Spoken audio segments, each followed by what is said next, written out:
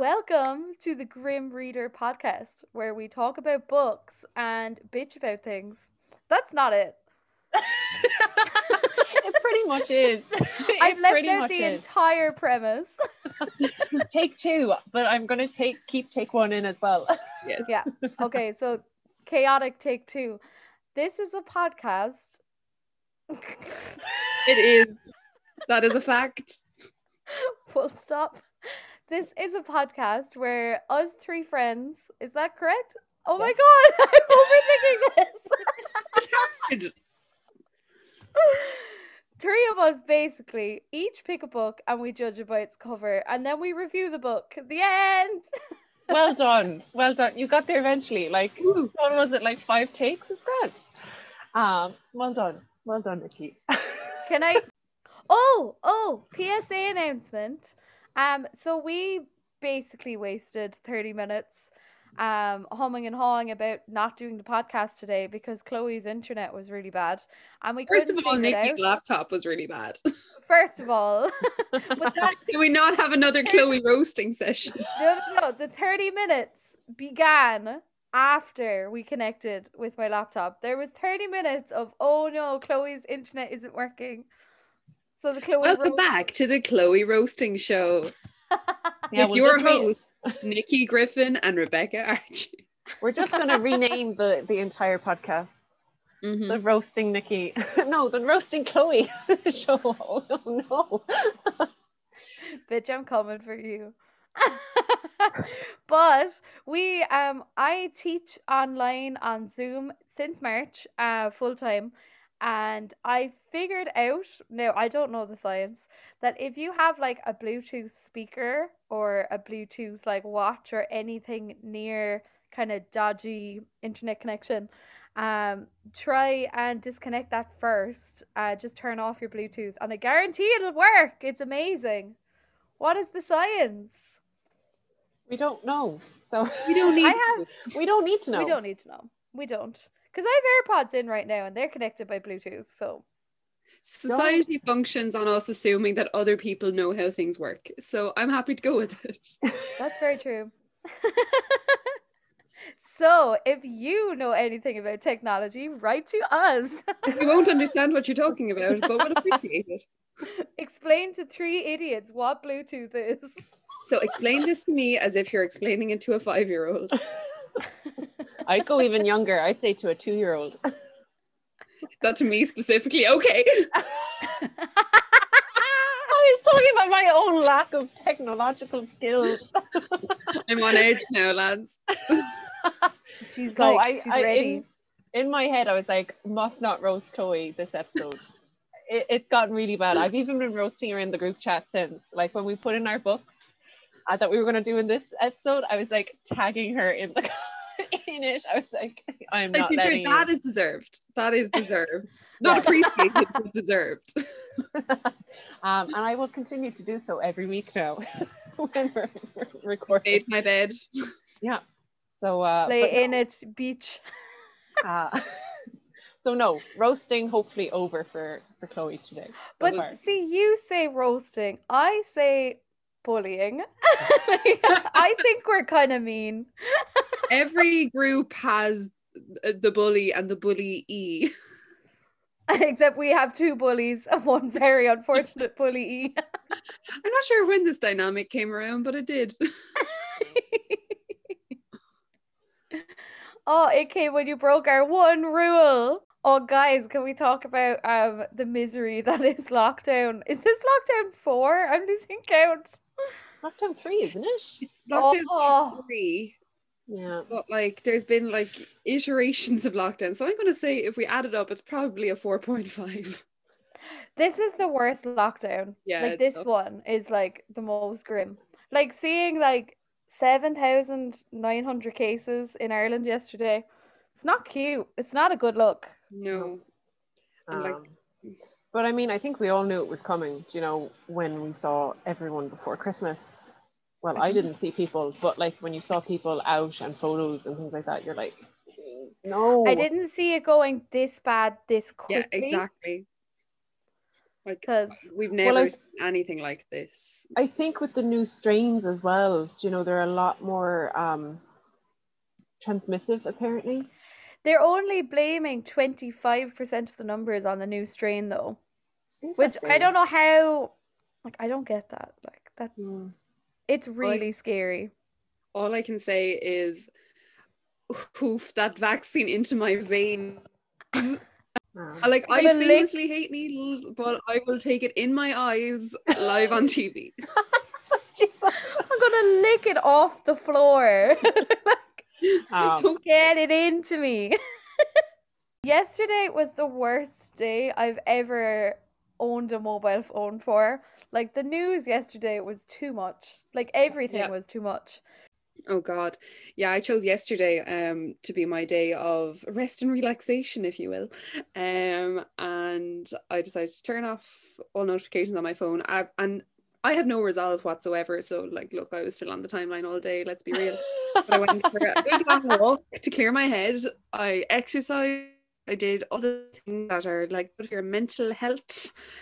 And then the news broke last night of Capitol Hill being a coup at the Capitol. So that was fun. Then I was glued to Sky News all night. I was literally refreshing my phone every minute.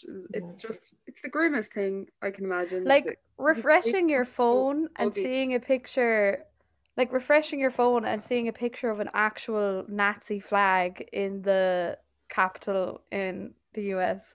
Like, that, no one wanted that. No. Like, it's crazy. It looks photoshopped. It's scary real. It's what is happening. That's the thing, and this has always been there, like, as long as the US has been around, but like there's never been a time, even like during previous awful presidencies like George W. Bush, like you never saw such outward disgusting levels of white supremacy. Oh my God, I know. And there's like, but whoa, it's been unleashed. Yeah, there's videos of like, it's weird. Like, how did they get in? There's like videos of like police practically letting people in the gates. Yeah. Like, what I like really disgusted me was that like they were trying to like talk to them and calm them down, and you're like, hi, when there was Black Lives Matters protests and all that were peaceful, like 93% of them were apparently peaceful. And like it wasn't the Black Lives Matters protesters that caused any sort of disruption. It was actually like looters and all that like just turned off. And then in comparison, like they were tear gassed, there was rubber bullets fired at them, there was lots of violence, and they didn't instigate it. And then you compare it to them, like you see security guards and all that. Like, yes, there is the images of them pulling out their guns and that, but a lot of them, they're just trying to talk to them and calm them down. Like, when did good policing start? It's just disgusting. When you have a side by side of Donald Trump tweeting like back in June, like the shooting starts when the looting starts, and then fast forward to today where it's like, we love you, you're special, just go home now, we'll tuck you in. Go home. But you're right, you should be so angry, but do go home. Yeah, like it's disgusting what he said. And like looking today at like the response from other worlds, and like it's just disgusting,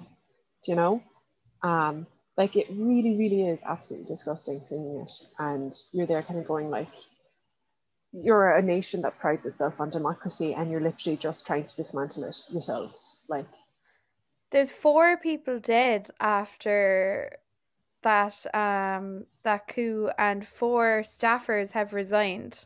I would not want to be in the States at the moment. And my heart goes out to people over there that have to live through this situation. I know. Like, imagine I went being a reasonable person.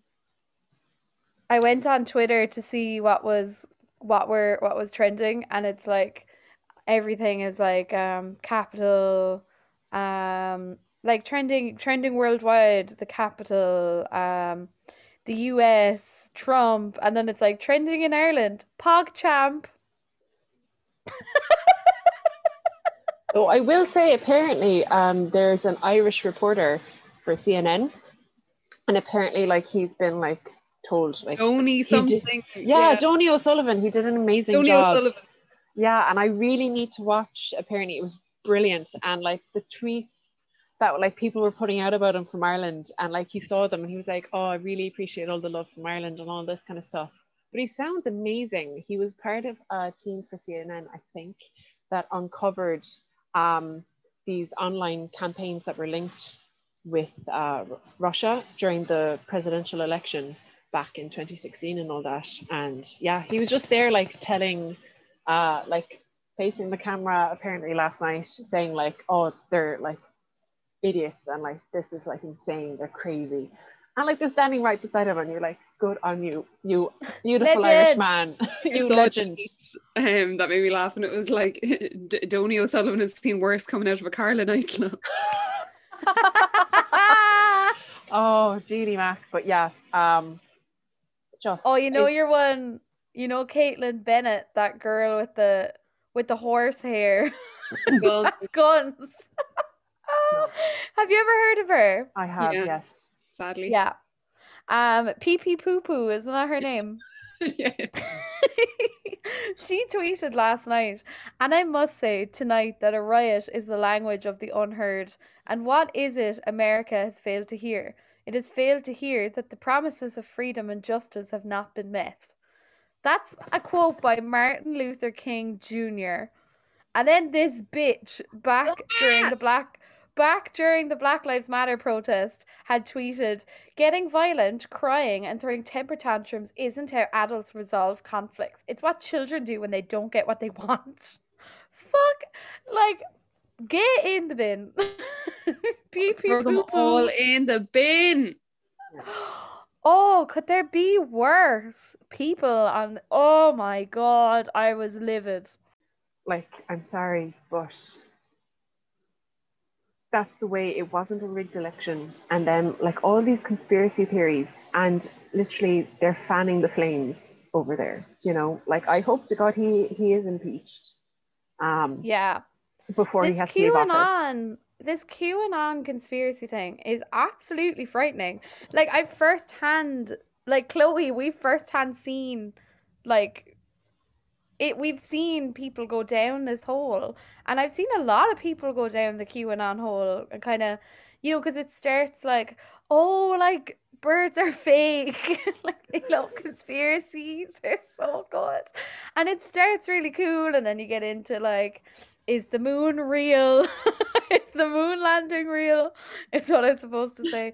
And then it twists you over to this absolute right-wing nonsense. Like they really win. It's really scary how it's happening. It's terrifying, to be honest, how easily people are getting hooked. But in like, as if yesterday couldn't have been a worse news day, I opened Twitter and discovered a tweet that said that Kanye West and known racist Jeffree Star have had an affair. We will now refer to him as Voldemort as we rip the shit out of this man. Yeah, no, I would say like when we were taking down notes of what we were covering, I was like, I'm not referring to him by his name. Sorry, I'm Voldemort. Not. It's the celestial being who must not be named. Yeah, he's an evil man, and I can't. An evil, angry man. Yeah.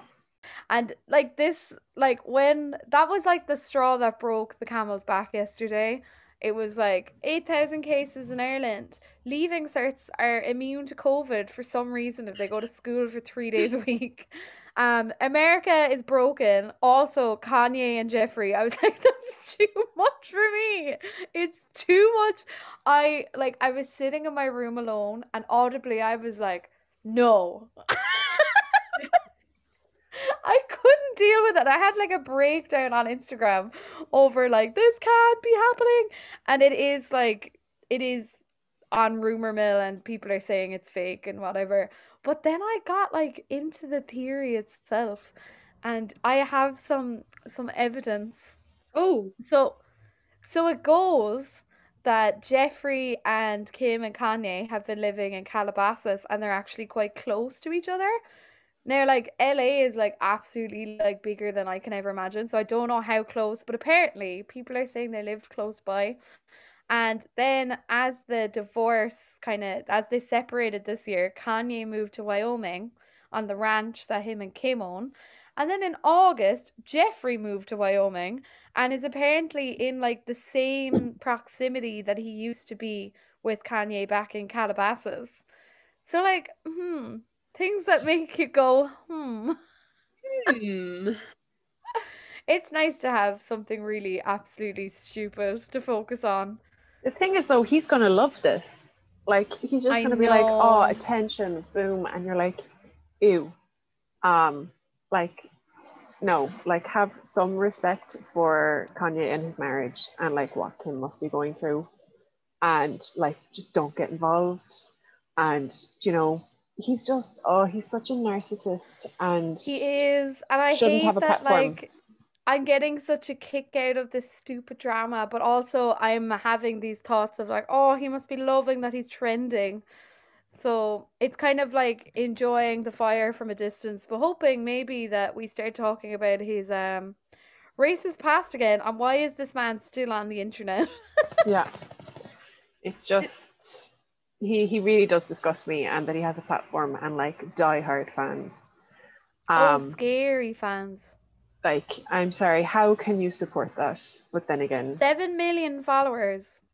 take 3 of introducing this book because my audio is messed up. Woo! So we've got me guessing for Chloe's book. So she's chosen Rodham, a novel by Curtis Sittenfeld, who is a New York Times bestselling author of Prep and American Wife. Is the audio okay? Yes. Perfect. So I'm going to assume that this is not a biography of Hillary Clinton because I know that is Hillary Clinton on the front. I'm going to assume Chloe isn't giving anything. Yeah, it is, isn't it? It is. It is Hillary Clinton. Oh my gosh, she's so pretty. Yeah, so this is a very young Hillary Rodham on the front. I'm going to assume that she's not married when this photo was taken. It's very sepia toned. Yeah, she looks very young. So I'm going to say that it has to be fiction, I'm assuming. Because it'd be really weird if it's just a biography of Hillary Clinton. Chloe's like, anyway, here's your girl, Hillary. Here's your girl, Hillary. So I'm How going to Hillary say... met Bill. I'm going to... let's see. Work of fiction about Hillary Clinton. Okay, I'm going to say that it's actually that she never met Bill and that this is telling the story of what her life would have been like. Is she best friends with Monica?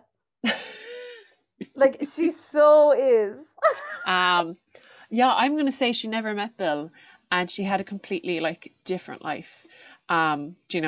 She wouldn't go on to become First Lady, things like that, but she would have launched her own political career and been seen more at the forefront rather than as a support system for Bill Clinton, because I think she was only at the forefront after his presidency ended, and like she is a great political mind. I don't agree with everything she says, but I just think, because of, blatant sexism in politics and that, she's never really taken seriously, or she's told she's an angry female and all this kind of stuff. So a nasty woman. Yeah. And so I think this book is definitely delving into the idea of separating that relationship of being tied to Bill Clinton and kind of going from her college days and telling that story of like her getting elected for the first time to an office, her political power, how her story might have been completely different. So yeah, it's hard. It's actually who's the love interest if she didn't marry Bill? I don't think there technically needs to be a love interest. That's the thing. Do you know? Well, like, true, but also I'm kind of looking for like political scandal, you know what I mean? Okay. I'm going to say no. I think with this kind of book, she in her real life, I think she's so what's the word? She's always connected to Bill Clinton. You know, obviously they're married, Mhm. as is Michelle Obama to Barack Obama, and I think it's completely taking a completely different view of her altogether, and not having her connected to a man, and how her life would have been very different because of that. Queen. So Interesting. So I have a theory that because I was roasted so badly for reading Exciting Times, that Becca has actually read Rodham but did not want to say I it have not because read Rodham. in a Grim Reaper first, Gee! that is How the dare exact you try to besmirch my name? Becca, that was Is that what it's honestly about? spot on. Oh my god! Is she best friends with Monica? Okay, no, Nikki, that was your thought, and that was incorrect. um, but yeah, that like I can't really fight you on that. Like that was pretty spot on. I mean, Really? yeah, okay, so it's in her own word, in Curtis Sittenfeld's own words, this book is a gimmick, but it works. It's a good gimmick. It is about Hillary Clinton's life had she not married Bill. So the book is split into three parts. So the first part of it deals with her going to law school. She did her undergrad in Yale and her law degree in Harvard Law School. Or is that the other way around? Oops. I actually don't know. But there she meets the young Bill Clinton, who's a year behind her in college, and they fall in love, la da da. And I think the first part of this book is what divided critics so much. This book was very divisive. The reception was very, very divided. Because the first part of it is raunchy out. It's like without going into too much detail, there's a lot of entering. I believe is what she describes it as. But yeah, it's saucy and it's very well written. So yeah, I really enjoyed it. But like you do have to remove yourself a certain amount because these are two living people who I have not thought of previously in a sexual manner. Wait, so who is this? So Hillary Clinton and Bill are dating Oh, at the okay. beginning of the book. And then the path kind of it's just a fictionalized account of real life, basically at the beginning. Like it still follows most of, their early years together. And then they part ways. And it goes on to document her own political career. But the way it does so is obviously it's really interesting that like she's not connected to Bill Clinton during her career. Like it's just kind of a thing that's brought up in interviews as a bit of kind of gossipy fodder. But first, how they break up is interesting. It's it all rings quite true in the current times we live in. Monica. There's more than it's not Monica herself, but there is more than a smattering of stuff that is relevant to the Me Too movement. So this book deals what I love about it is that like it's kind of a fictionalized political account, but like it deals with like sexual assault, misogyny, and like race and privilege in a really interesting way. Like there's one character in it from the very beginning who's a prominent Black activist, like kind of moving in the Harvard circles, and just how her relationship with Hillary evolves over Hillary's entire career, which I think is probably one of the most important storylines in the whole book, because you're seeing someone's star rising, but the kind of inevitability of abandoning your beliefs as you become more successful in politics. It's great, and like it what I love about it as well is that it just feels very, very true to life as well, that like the misogyny is still there. We're not getting like the crooked Hillary nasty woman thing in those exact words, but we're still hearing, you know, that she's unlikable and that she's cold and matronly and things like that. And, you know, the little elements that, you know, she goes to see a voice coach so she can make her voice softer and nicer, that she's not so, you know, in inverted commas, shrill. I really liked how it dealt with that, and also how, you know, without giving too much away, how things become like BuzzFeed meme fodder. Just how, you know, like serious political events can be boiled down to a listicle on BuzzFeed. Is that like Theresa May dancing to ABBA? Exactly. We take like these kind of important political moments out of all context, and we don't focus on the big issue. We focus on the dancing to ABBA, or the, I'm trying to think of another example, just kind of meaningless things, but it just handles things so well. And we see the bowled Trump in it as well. He makes an appearance in one of the best written cameos I've ever read. She nails it. It's perfect. He is perfectly written.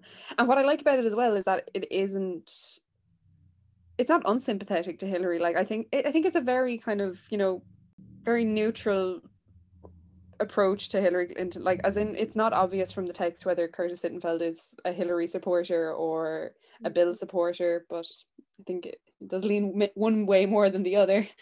But yeah, no, it's a very interesting examination of a couple's relationship and how things move and shake in politics. Interesting. It's a very interesting take, especially she is a very divisive person, you know. Exactly, yeah. You and it shows the behind the love her. Yeah. But to take that while she's still alive, they're both still alive. It's brave. It's very brave. Like you know, you don't know, has this author gotten into any trouble? Yeah, I don't think from what I gather, she hasn't gotten in trouble for it per se. I don't think it's been acknowledged very much, but just critically it has been picked up on that, like, people think it's ridiculous to be, you know, writing about two public figures who still are very much alive in ways that aren't necessarily flattering at all times. And just to write, it's the sex stuff that, like, got people's backs up. It is weird. It is quite. It's kind of almost as in, like, did you need to write that? Do you know?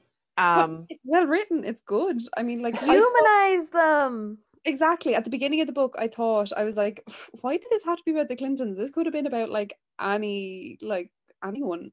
But then as you go on, you're like, no, this book couldn't have been about just anyone. You need the prior knowledge. Like, and it works really, really well, I think. I think the including something as kind of awkward and kind of uncomfortable as sex in like a character can make the book kind of really real. Like, I saw someone before on Twitter and they were like, we all have leaky holes.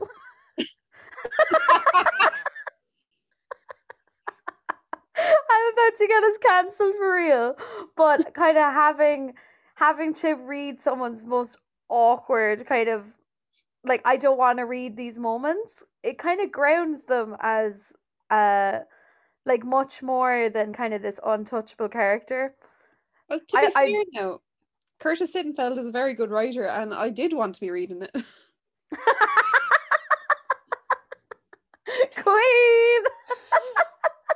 It's well written. Like, once the only thing that's really jarring about it is that you're like, oh my god, I'm reading about Bill Clinton hoofing it into someone. Oh no, don't describe it as that. Oh jeez, I'm gonna have nightmares. Oh Christ. Like, that's the only uncomfortable bit. Other than that, it's not super graphic. It's well written. It's quite tasteful. It's funny and kind of romantic and nice. I'm watching Rebecca just disintegrate on screen. No, I think it's just the description that Chloe used, like, hoofing it into someone, like. Lord. I don't know. I mean, I do agree with your point. It can humanize them, do you know, and kind of showing, like, a basic level of their relationship as well. Do you know, that is a very important part of a relationship. But yeah, just I think it would make people uncomfortable, obviously, Yeah, you know. it's definitely uncomfortable, but like I just think it's so well written. But this is definitely the part that critics have an issue with. Like it is uncomfortable to read about two living public figures who we do know a lot about, you know, and they're like if you're reading a book about any fictional characters, you'd be like, this is funny, this is sweet. Oh my god, I'm kind of living. It's very good. Like there are bits of it that I don't necessarily like and that I just think kind of are drawn out for too long, but I think it's a really, really good book. And I'd give it a solid 4 out of 5. A very solid, maybe even 4.5. I'm not sure I'd read it. I don't know. I think it'd be interesting to look at her life when Bill's not there, but I'm just uncomfortable that she's still living, do you know? Exactly. And like I know as much as kind of the next person about Hillary Clinton, and that's say I know what's in the media. I don't know a huge amount about her Yeah. life before that. I knew like, you know, she was super successful in her undergrad years, and she was very, very progressive. But I am also like, oh, she's a warmonger. Yeah, Mm. it just makes me uncomfortable because I know like there's one thing reading articles written on her and you know whether they be positive or negative or whatever and critiquing, but then and then there's another of like reading a biography written on her or something like that where sometimes they can be very unbiased and all that, but then it's completely different to then read a fictionalized version of her life. Yeah, and the lines Interesting, get but blurred you know between what is real and what is fake, especially in the first act of the book, where there are a huge amount of parallels to how her early life actually was. Um, but yeah, no, it's a very, very enjoyable book. yeah. Interesting. It does sound like a really, really interesting book. So, no, I'm just going to confirm I did not read it. It was just so spot on. Everything that came out of your mouth, I was like, wow, yes. I took that purely from her having her maiden name on it. Do you know? Exactly. No, that good inference skills. Pinko. I Um, didn't even know it was Hillary. um, yeah. So just lovely. Well done there. I think I don't know what I read it, but not for that reason. It's almost like I don't know, there's something in me that doesn't like biographies, and I don't know what's there's something that's like I don't know. That It's was not a like biography really though. I know there's something in it that is like I don't have a point here. My instinct is I wouldn't have picked it up on the shelf of bookshop. But now Yeah. I'm intrigued and I want to read it. I only started reading because I had heard about it and I was like, ugh, weird premise, sounds gimmicky, not into it. And then John started reading it and I was like, oh, this sounds good. I'm gonna read it. Yeah, and that's kind of where I'm at now. Because you've made it sound good to me, whereas the premise of I would never pick that up. But I almost forget now, having read that and like becoming quite attached to Hillary's character in a lot of ways, that, you know, she's actually a real person. I'm like, she is a literary character. Do you think it makes you kind of want to like Hillary, the real Hillary, more? I don't like, in ways, like I think it's sympathetic to a degree, but not super sympathetic. But do you remember it's a fictionalized version of her as well? Exactly, but a lot of it does still kind of ring true to Ring the true. core of how she's perceived. Yeah, and I think that's what I mean. Like when you read this, kind of knowing it's fictionalized, I wonder would it like distort your view on her anyway? Like would you It kind does. of you'd be more sympathetic to her? There's no doubt. There's elements of her that I'd be more sympathetic to. Like it does deal with like problematic things about her, like, you know, blissful ignorance most of all, without giving away too much. It kind of reminds me of, you know, the Ryan Murphy OJ trial. The way Marcia Clark comes across in like, you know, like they do like the witness or the the jury kind of analysis and like how Marsha comes across, and like it's that same thing of a woman in power. She's unlikable, she's cold, and you feel immediately angry for her. But then what the Ryan Murphy OJ show does really well is they also show that like Marsha really doesn't understand any perspective from the Black community, like at all. And that's the thing, that in this book, like, she's definitely not made out to be a perfect character, but it definitely just gives you more of an understanding of like how women in power are treated in the media, and how uncomfortable we are still with, you know, women in positions of power. And with women in power, it's kind of hard to know like how much of it is nurture. Like when someone like Hillary is now, like how much of that has been molded because of what she's had to put up with as being a woman in power, and how much of it is her heart anymore, you know? Exactly. Weird. Yeah, it's uncomfortable, but like, yeah, things are picked up on, like, you know, her attitude towards having children is drawn on in a way that doesn't parallel real life. And just, God, we treat women so badly. We do. Yeah. Well, they also need to be held accountable, and they're not just girl bosses because they're in power.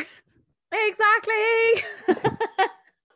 With that, before we really, really incite a hatred for this podcast in the US, I think we should move on to the next book. An email just in from Caitlin Bennett. Pee pee poo poo. So, Nikki, you're up next. Okay, I've got to send in a photo. And we have had confirmation. Chloe has not read it. Yeah. Okay, I got to really quickly edit this because it's really annoying. Like on the book, it tells you exactly what it's about, so I'm just going to scribble that out real quick. Like real quick, I'm just going to scribble that out. Or like I'm going to put an emoji on it. It's really going to like ruin the vibe of the book. Oh no.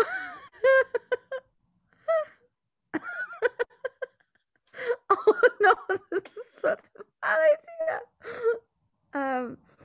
I'm sticking an emoji on. Yeah, I love how you're saying it's a bad idea, yet you're still going to do it. Okay, not only is half of the cover covered in emojis, it also looks like the photo was taken on a potato. Yeah, I know. I have to explain this. Wait, is the quality really bad? It's not great. Oh, it's not too bad. It's not too bad. But it's the fact that it's I had to take. Okay, I could work with it.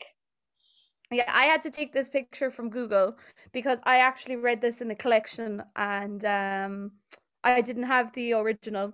Okay. Yeah, I was thinking, and like, this book looks like, you know, you dug it out of a car boot sale. It does. It looks very unloved. It sounds too promising for the plot, so let's get into it. Go. Explain what you're looking at. So, okay, I'm looking at a pretty old-fashioned looking red book with the title of it is The Long Walk by Richard Bachman. Bachman, or is that a H or a K? Bachman or Bachman?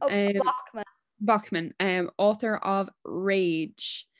Okay, and in the picture we're looking at what looks like a military member of the military. We're looking between their legs in a very like power stance. I see, like, it looks like two teenagers. One is standing, one is on their knees. There's an army tank behind them, and the sky looks ominous. Okay, so actually, this gives me Stranger Things vibes. You're only saying Stranger Things vibes because I gave you this book. First of all, yeah, I need to. This is all inference. Nikki's a Stranger Things stan. But also this is giving me like Area 51 vibes. So I think that these teenagers.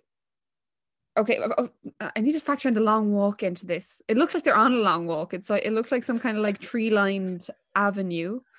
but grim. Very Okay. grim.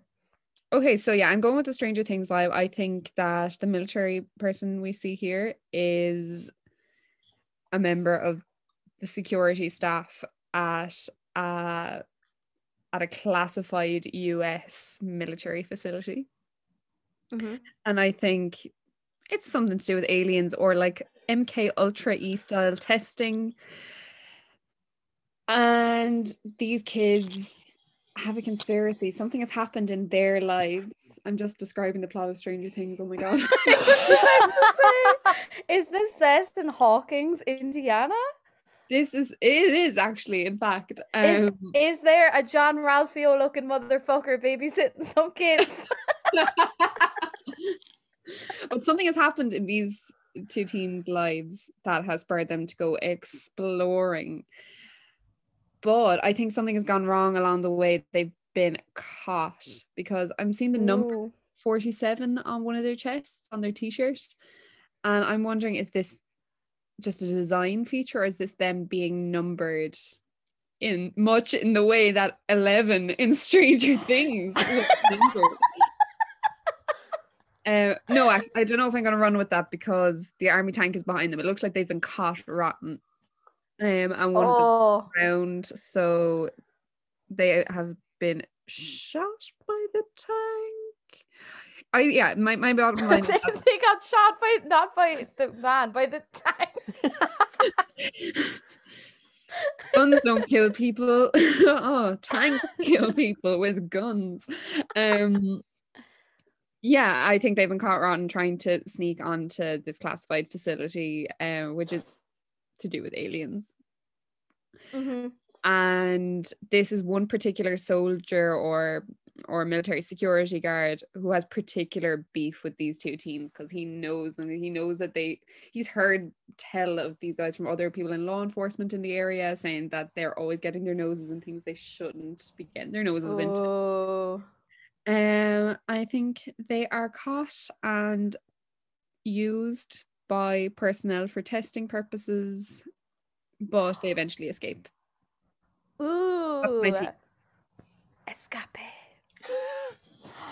Girl, I love it. I as a Stranger Things fan, I would enjoy this story because it is literally just Stranger Things. It is. Like, that's Will right there. Repackaged car boot sales, Stranger Things. Yes, that is my conclusion. Well, I gotta tell you something very exciting about this book. Okay. First of all, it's actually written by Stephen King. Oh. Richard Bachman was an alias he used back in the 70s or the 80s, or kind of spanning both. Girl, you've definitely told me that before. I have. I love now Richard that you Bachman say it is ringing a bell. And the reason, like, I love the reason he even had an alias is because he had so many stories that he was writing and he wanted to release that the publishing house told him, like, no, look, people can only handle one release a year. So you need to keep these. You are too prolific. It is a problem. It is. So, but Stephen King really, really wanted people to read these stories. So he wrote as the author Richard Bachman for a couple of years, and eventually people noticed the parallels between their writing, and he was like, people know it's him now, obviously, and he came out and admitted it. The reason I had to send you that really prude, like, awfully photoshopped cover is because the real cover. I have the Bachman books collection by Stephen King, and it's actually, I had it. It's worth a lot of money. I got it in Florida in a pawn shop, and the book has since been taken from me. But that's a story for not the podcast. Because there's tea, bitch. But that book is like the Bachman collection, the Bachman books.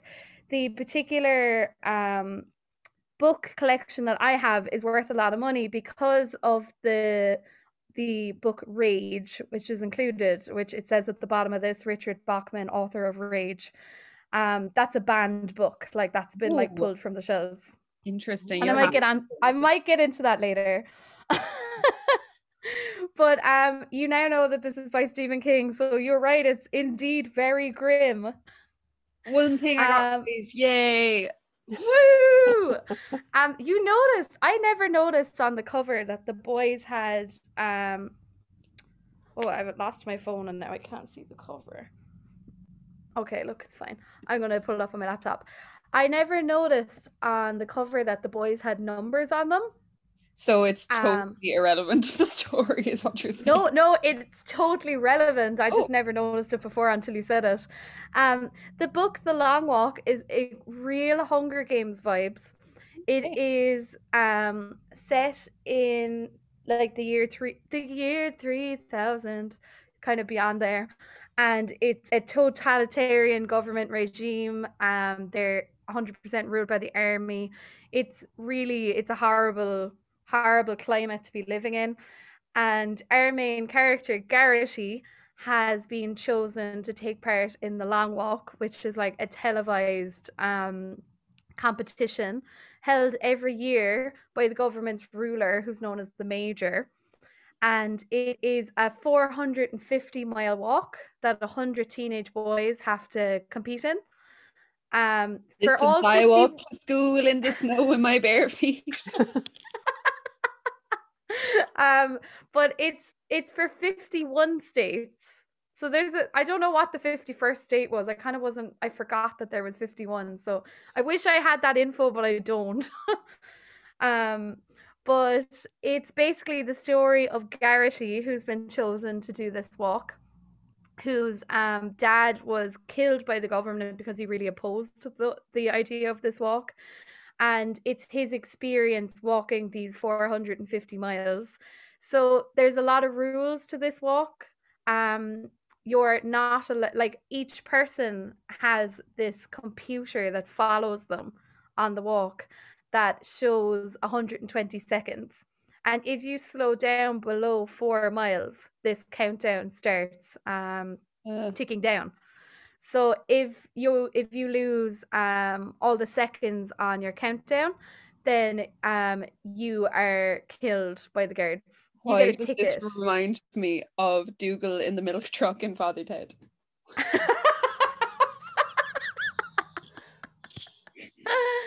Oh no, it's way more grim. Can I just ask as well, is this is getting to do the walk like prestigious, or is it like, you're a bad person, you must do this walk? Prestigious. Okay. The weird thing is they have to apply for it, but it's really, really prestigious. And there's a prize, and the Major will like congratulate you and all this, and it's a very, very prestigious walk. But once you're on the walk, you can't quit.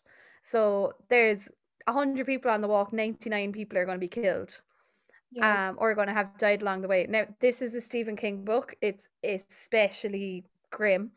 Um, there are really hard scenes in it, but to be honest, if you're reading Stephen King, you have to know that already, that you're in for a big one. So like, he describes every angle of what it is to walk like these 450 miles. They kind of go into like how all the contestants kind of know you shouldn't be wearing runners on the walk. You should be wearing boots because you're going to get blisters from runners, and you should be wearing well-worn boots to kind of Nick best has never aid worn you. a pair of Doc Martens in his life. You have to already have them previously broken in.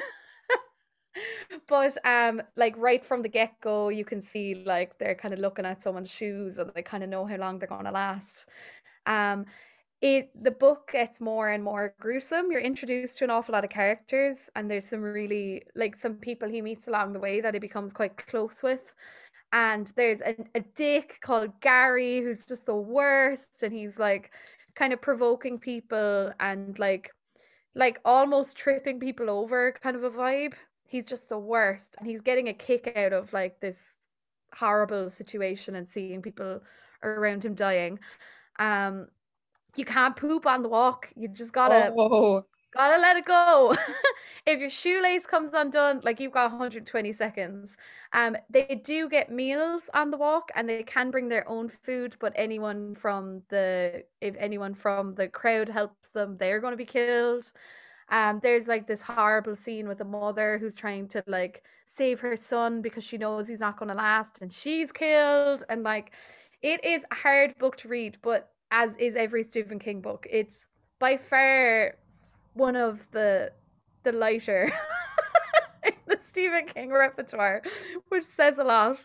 And this book is like, I read it when I was 14 originally, and I adored it. I read it in one sitting. I thought it was amazing. The writing is so, like, you're so in the story with all these people.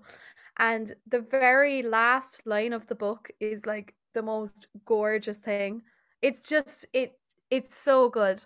So the very last line, without giving you any spoilers, is he somehow finds the strength to run. And when you read that in its final setting, it's so good. It's so good. Oh, punch, yes. So good.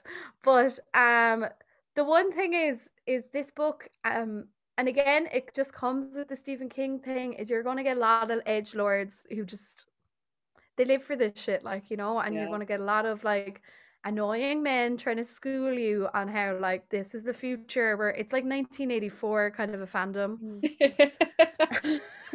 Say no more. Yeah, you know what I mean. The world. So this book is great. I'd give it an 8 out of 10 after rereading it. But on my first reading, I was like 10 out of 10, best book ever. And it would be one of my favorite. I think it's my favorite story. But I think there's other Stephen King books I like a little bit more that I have to give a 10 to. But it's really good. And Hunger Games, it's definitely been ripped off by the Hunger Games. But he actually has another book in this collection of books called The Running Man. And that is Hunger Games. Like, if this one is nearly Hunger Games, Running Man is Hunger Games. Can you actually also just tell us a bit about Rage? Yeah, I'm very interested to see why that was pulled from shelves. So Rage is a book about a school shooting. And it was written in the 80s, and the main character is the shooter. So it's a really heavy, difficult read. It's very well done. But unfortunately, there have been school shootings where one shooter had this book in his locker, and where another shooter quoted this book on trial. This actually sounds really familiar now that you've mentioned it. I think in one of the previous school shootings, I think Stephen King came out about this book that he wrote. It's bringing back a lot of flashback memories. Yeah, and he wrote this book in the 80s. I think he actually pulled the book in the late 90s. I'll look into this more and I might report back. I'd love to know if it was before Columbine that he pulled this book. When was Columbine actually? Let me quickly Google. Should this only take a second? I'm gonna say 94 is in my head, but I think it's after that. It's more recent than that. 99. Okay, so it's published. This book was Rage was published in 1977. Wow. I'm just trying to see where the book censorship came in. So he actually let it fall out of print. Was it print before Columbine? I can't find when it went out of print. Hold up. Or end of publication here. One sec. It went out of print in 1998 after a December 97 US school shooting. Okay. Because I think he just let it fall out of print with the contract, so I'd say he had to wait. And he has it says here that in 2013 King published a non-fiction anti-firearms violence essay titled Guns. So it's really sad. He's trying to take this book back. And the thing is it doesn't, the book, like, I read it back then when I did have this book, and it's not anything that would make you want to incite violence. The same way when you read it, you don't suddenly want to be Pennywise and like kidnap children. But it is like a perspective into like this really twisted mind. So it's very hard for a writer to know where that line is. And I don't think I don't think Stephen King did anything to cross it, but unfortunately it's just been taken and used against him, really, and against. But we've seen that many times when very sick people have taken something and completely twisted it, like Hitler using music by Wagner. Now, Wagner wasn't an innocent man himself. Things like that, you'll always find that people will take inspiration from something that might not have been written for that purpose and wasn't written for that purpose. Do you know? But it speaks a lot if Stephen King has kind of said, no, I'm taking this book back. And it sounds, I just remember, I think, seeing tweets that he put out saying that he was horrified to find out that that book. He was so upset. Do you know? Like, and that must be one of the horrible feeling. Yeah, one of the most horrible feelings to feel. Like, obviously he's not in any way responsible, but to feel like he is. And I think it goes to show how accredited a writer and like a humanitarian he is, for the fact that it's not really held against him. Mm-hmm. Like he's done an awful lot of good. Pardon? Like I don't know a huge amount about Stephen King, like, and his own personal beliefs on him, but like just from his Twitter presence, like he seems like a good guy. He is a good guy. I think he is anyway. I think his response to it is really heartfelt. And I think letting it fall out of print was the right thing to do. I found a quote saying, I pulled it because in my judgment it might be hurting people, and that made it the responsible thing to do. Yeah. However, someone responded saying, the actions of others are not in your control. I was once bitten by a rabid St. Bernard, but I don't blame you for writing Cujo. Oh no. Like, to be honest, I think it was a good call for him. It's not one of his best books. The World Isn't Missing like an amazing book, but I couldn't remember I really read it, other than the fact that it was banned. I think it was a difficult call to make, but I think with someone like a catalog like Stephen King has, I think it was probably quite an immediate decision to make when the tragedies happened. So if you like, there are copies. I know you can read it online. I think there are some ways of getting it, but I just wouldn't recommend it. I think it's fine. I would recommend the Bachman series, which you can get now in the edited edition, and it's excluding that book rage. And The Long Walk is by far my favorite story out of them, but The Running Man is really good as well. But I don't know why he wrote, like, I have questions on whether he wanted people to not link him to his book, kind of like J.K. Rowling and her whatever Robert Galbraith, which she leaked, like, whatever. I don't know if he wanted to hide his identity, but like every single Stephen King book is based in Maine. And The Long Walk takes place in Maine. Like, it's very, of course it has to be him. Oh, but yeah, it's a great book. 8 out of 10 for The Long Walk. Really, really, really visual, and the pacing is perfect, which I don't say often. It's perfect. Here we go. Woo! I saw this in Vibes and Scribes the last day, and I went to pick it up because the colors. I was like, oh, I recognize the title. Put it down. But I think about this. I've wanted. This cover drew me in the bookshop, and I had to leave it there because I knew it was one of your books. So I'm looking at There's No Such Thing as an Easy Job by Kikuko. How do you pronounce it? Kikuko Tsumura? I think it's Kikuko Tsumura. I think from what I was trying to look up, but I couldn't really find and I don't think an accurate pronunciation of her name. So apologies if we have butchered it. I did try. I think it's Kikuko, Kikuko or something like that. But yes. Okay, so the cover is split between this kind of salmon-y pastel pink and this baby blue, and it's separated by a desk with this woman just face down on the desk and her laptop pushed to the side, and I relate hard. Late stage capitalism feels.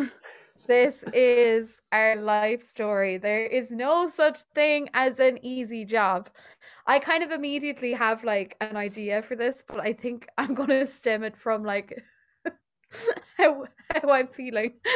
So I'm gonna try and insert a couple of differences.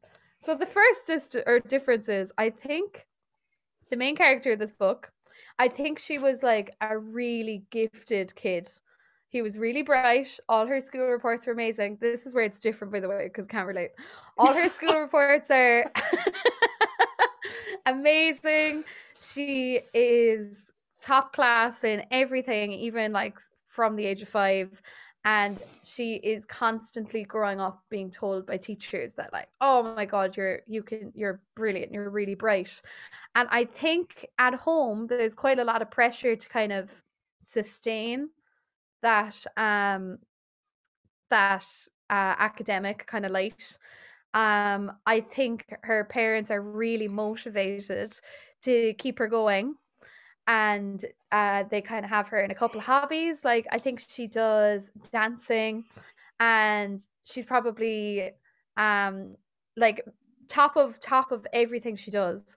And I think she moves from hobby to hobby quite liberally. I don't think she sticks at anything for a very long time, because it is that there's not really a pressure there, because it kind of seems like she can do it all. But I think as she starts hitting her teenage years, and school's getting a bit tougher, she has to kind of confine her time a bit more. She's still very much top of her class and breezing through the academia, but I think she's kind of starting to stress about like what direction she should be going in. And while maybe the kids in dance class who weren't as good but really enjoyed it slowly made their way to being successful and kind of had a path laid out for them because they love to dance or they love to do this, and it's a struggle but they're great. Whereas for her, someone who has kind of always found things easy, she's never really had to stick to anything. So I think it's this impending doom of a gifted kid who is slowly losing momentum because they can't figure out what to work towards. So I think the story starts and she's in her late 20s. She's finished college and she's working in a hospital and she hates it. And it's really stressful. She's good. She gets everything done, but she is miserable. And I think this book could be a jump of different careers that she's trying, and really someone who's just struggling to find their purpose. Can you tell I just watched Soul by Pixar? We'll circle back. So I think this book it's kind of the beginning of burnout. And I think I'm not sure if it ends with something happy. I'm not sure if she finds her purpose exactly and if she finds the right career for her. I think we could be watching a little bit of a breakdown, like an unraveling in this book. It's kind of like his face right now. I know I'm way off. Are you finished your guess? I think there's a love interest and an antagonist who's a dick. No, I think so. I think that's me. You're actually very close in parts of it. You actually are very close in parts of it. This was actually one of my Christmas books that I asked for. I had like a huge long list, and then on trips to O'Mahony's, I added to the list.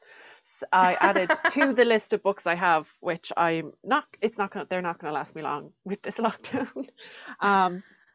But this book was published in 2020. It's by a Japanese author, which I was really interested by. I don't think I've ever read anything by a Japanese author.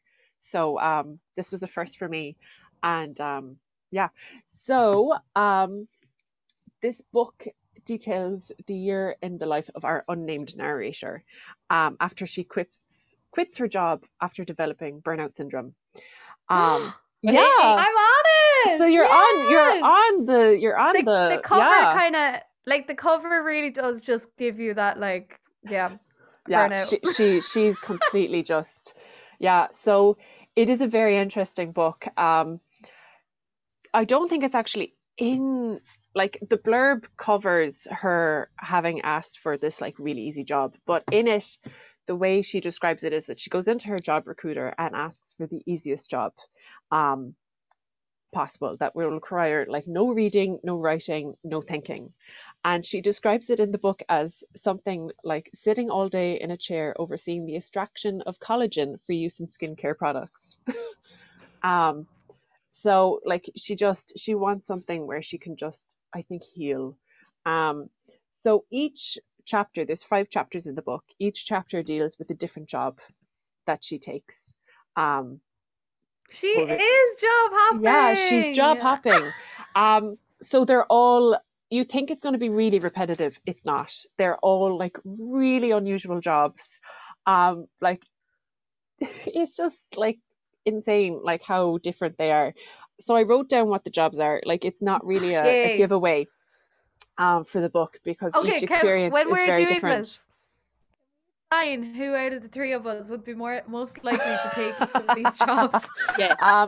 All right. So the first job is a surveillance job in a nondescript office, watching a novelist's every moment, looking for evidence that he is an unwitting accomplice in a criminal operation.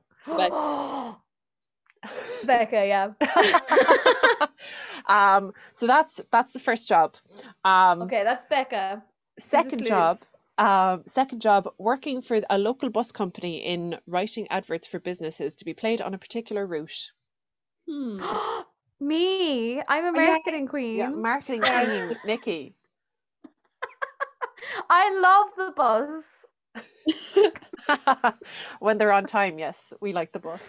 So that's Nikki. Third one is writing trivia for packaging on the back of rice crackers. That's me.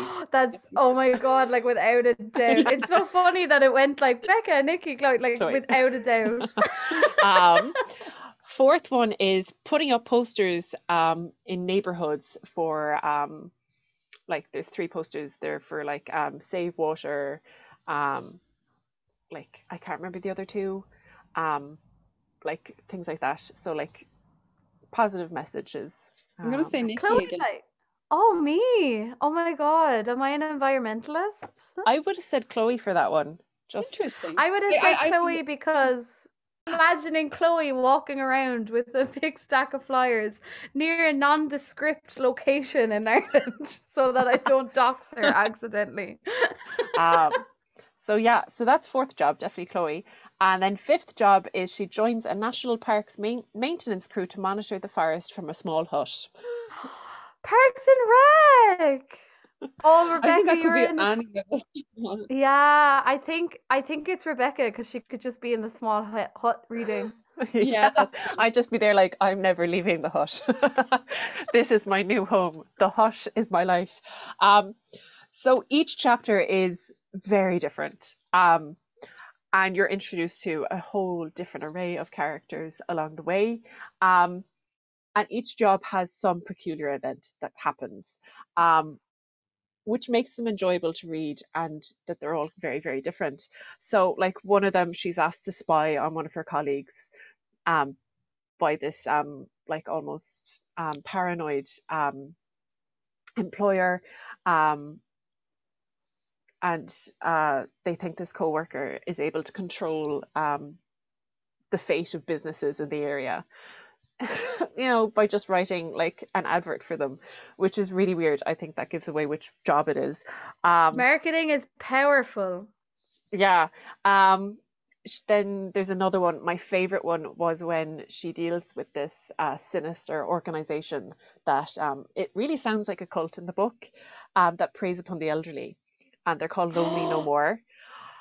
That was my favorite chapter, I'd say, because like she's getting so involved and like they try to go undercover and things like that. It's like such a good chapter. Is And it like a telemarketing scam? it's not like that.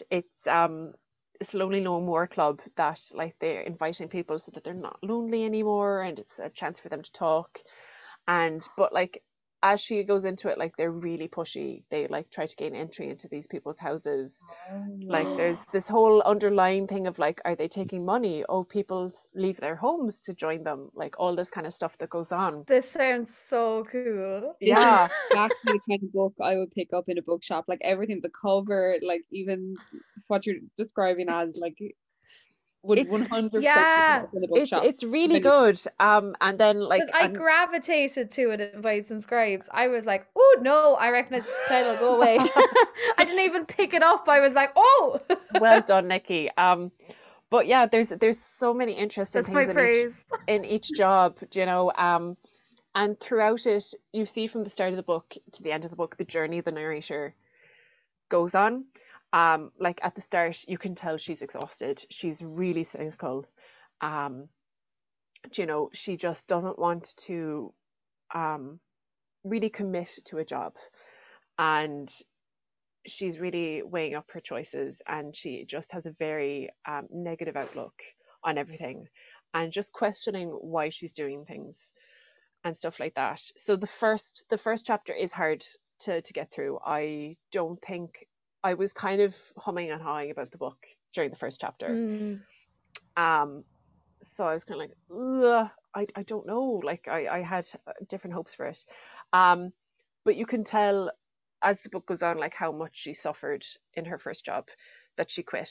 She was there for 14 years, Okay. and just how burnt out she is. And she's so afraid that it's going to happen again if she commits to another job. Um, so it's a commentary on kind of that. And as she goes through it, you know, if she enjoys the job and why she enjoys it, and she starts evaluating that of what made her like it. And she stays in the different jobs for a different amount of time. You're never really told how long it is. Like there's one I was like, Jeannie Mac, she must have been there for months with the amount of stuff she got done. Um, there is one chapter in particular that the job, she's so afraid that it's too much pressure for her, and that she's living up to the high expectations of the person who was in this role before her. And she's just really worried about disappointing people and not living up to that standard. And it's really hard reading that, as I think for anyone going into a job when you're filling in for someone or taking over, as many of us do, and you're so worried that you're not good enough. And it comes, she does deal with it really, really well. And she eventually quits that job because it's not good for her. Her anxiety just goes through the roof and things like that. Normalize not staying in jobs that destroy your mental health. Exactly. It is kind of like that. You want her to leave that situation because it's not healthy for her. And it's just, you know, she's so worried that this job is going to destroy her. Or each job will destroy her in some way. So she's so afraid to let herself go at all. So it is a really enjoyable book. There are a few things maybe I'd critique and comment on a little bit. The ending is a bit clunky. I was so disappointed by the ending. You find out what her previous job was at the end, which I really liked. You're kept guessing the whole way. You don't know what her background is at all. The whole way through it. Sorry, that's my tummy rumbling if you can hear it. um, love that for me. But yeah, the ending, I was kind of disappointed because I kind of hoped she'd go back to one of her other jobs. I really wanted her to go back to the job with where the cult was. I was like, come on, I fight want them. her to scam old people. I don't want her to scam old people. She doesn't work for the cult. Oh, Yeah, okay. she works in a yeah. So I was like, I want her to fight the cult. I was so invested in that storyline. Um, but yeah, the ending, it's just kind of a bit clunky because it kind of pushes her into like, oh, she's recovered now from her burnout, and she's kind of it's just she's returning to essential work really, and you're like, but aren't you then dismissing all the other jobs she's done as not essential? Do you know? They gave other people joy in some facts, or they were a source of connection for other people. That's essential, which I found that a bit kind of. We need people in huts in the woods. Exactly. You need a person in a hut in the wood, because that one moving to the woods and living in a hut all the time. Yeah, that one kind of. We need bus marketing. The one in the hut, it's a little bit kind of trying to be like, is there something supernatural going on? And like a logical person, you're like, no, there isn't. Oh no, I love a bit of supernatural drama. I knew you'd like that. Yeah, when you were saying the ending was bad, just like, have you ever read Under the Dome by Stephen King? No. It's just the worst ending. It's like 600 pages of this fantastical world, and then 20 pages left, aliens. Done. Like, why are 50% of books just ruined by the ending? Yeah. Oh, it's I think we sad. need to give like a good ending disclaimer on books. Yeah, but is the ending good? Are you satisfied by the ending? With endings being said, after each job, a lot of loose ends are left. And I understand why, because she leaves, she can't resolve things like, ooh, she came in and saved the day. I understand that. But when you get so connected to what's going on in that particular job, it's so annoying when you're like, no, I want her to stay and like see this through, But it's, that really annoyed me. I was like, I really want to find out, because I'm now really invested in this. And yeah, so that's kind of the leaving stories without knowing the ending is really hard. But it's part of that storyline. If you leave any job, you're not going to know what's going to happen afterwards.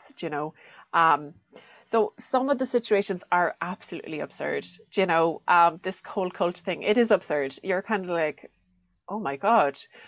But it does make it more interesting. And the whole like supernatural, is there a ghost living in the forest or something? That's kind of like, and she'd use it as a normal person would, like, this is absurd, like, I'm being silly and things like that. It's so the she Loch is Ness monster. She's really, it's really Mothman. It's always really, Mothman. Oh my God. She's really relatable in that sense. Like, she's having any one of our reactions to a situation, Oh no, me and Chloe would be like, bitch, it's Mothman. That's why I said any normal person reaction. Always looking for an opportunity. So it is. Mothman believes in you. Becca is not short on logic. No, I love how I just power through. I'm like, nope, I'm not giving into this. So she's a wonderful narrator. I actually really enjoyed her. I think that's why I kept going through some of a particular chapter I didn't really enjoy, because she's very witty. It's a very dry sense of humor as you're going through it. And like, it's just, her inner workings of her mind is just great. The way she comments on things and things like that as she goes along. I mean, in the surveillance job, she gets so interested in what your man is buying, and this whole like commercialism and like consumerism, it just takes over, and she ends up like copying him, and she's like, oh, I know what I'm having for dinner now because he's having it, and things like that. And this inner commentary that goes on in her mind, you're like, yeah, that's totally how I'd react. So she is a wonderful narrator. I don't think she's a bit older. I don't think you find out for a good few chapters. She's 36, I think. Yeah, when you said she was in it for 14 years, I was like, oh. Yeah. So she's a bit older, which is interesting. I think having someone that age, switching jobs, you'd always imagine, that stereotype that it's, a young person hopping jobs or whatnot. Yeah, I think it's really important to talk about being able, like, that your life isn't kind of defined by your 30s. Like my stepdad, my dad left his job when he was in his 40s, his mid 40s. He left his job and went back to college and it was the best thing he ever did.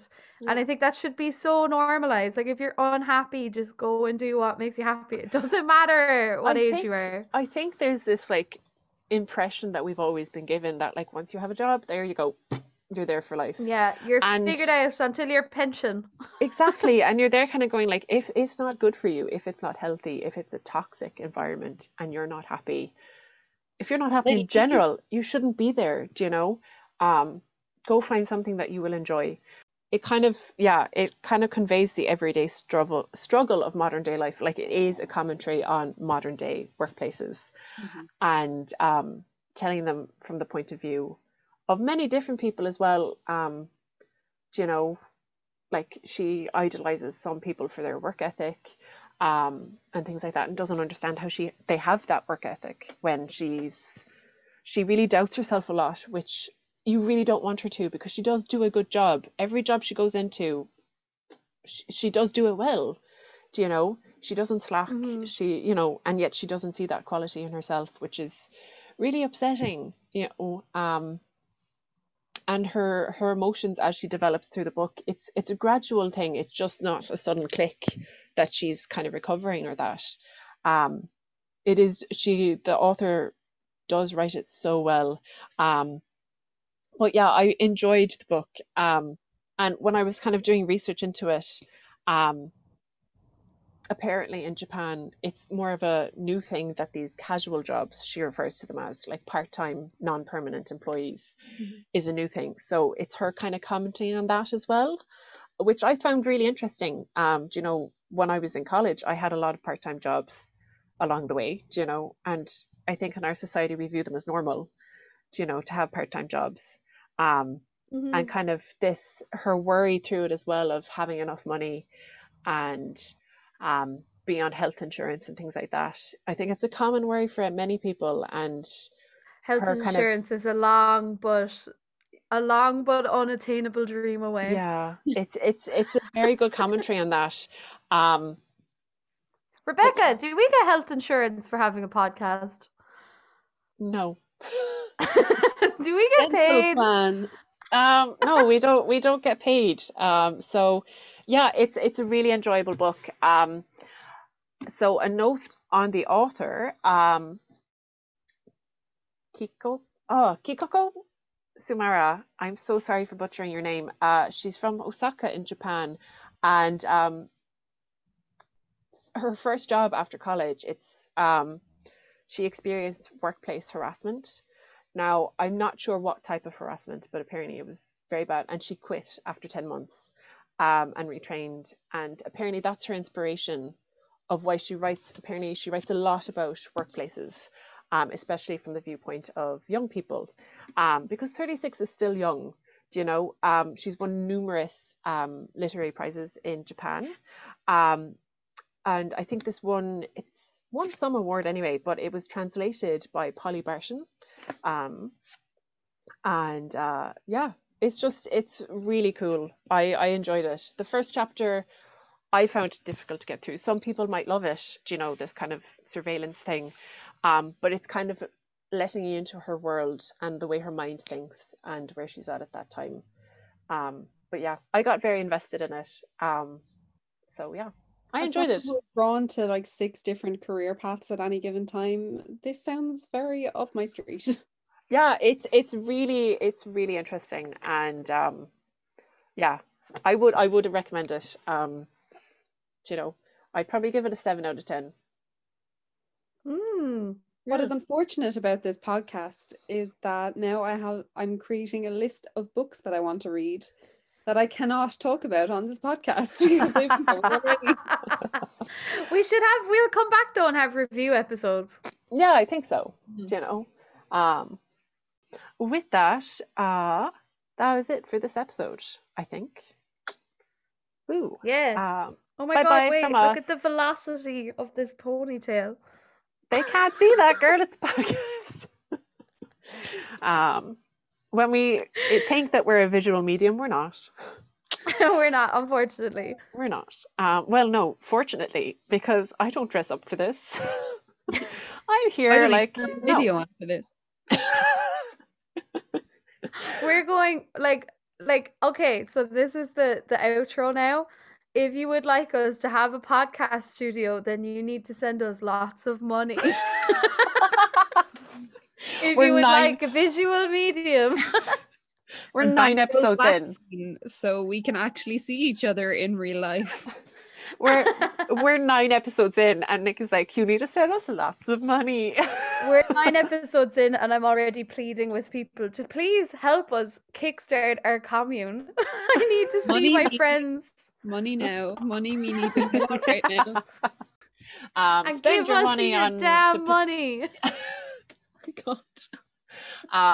So yeah, do follow us on Instagram and Twitter, and stuff like that. And yeah, we'll be back next week. Bye. Bye. Bye.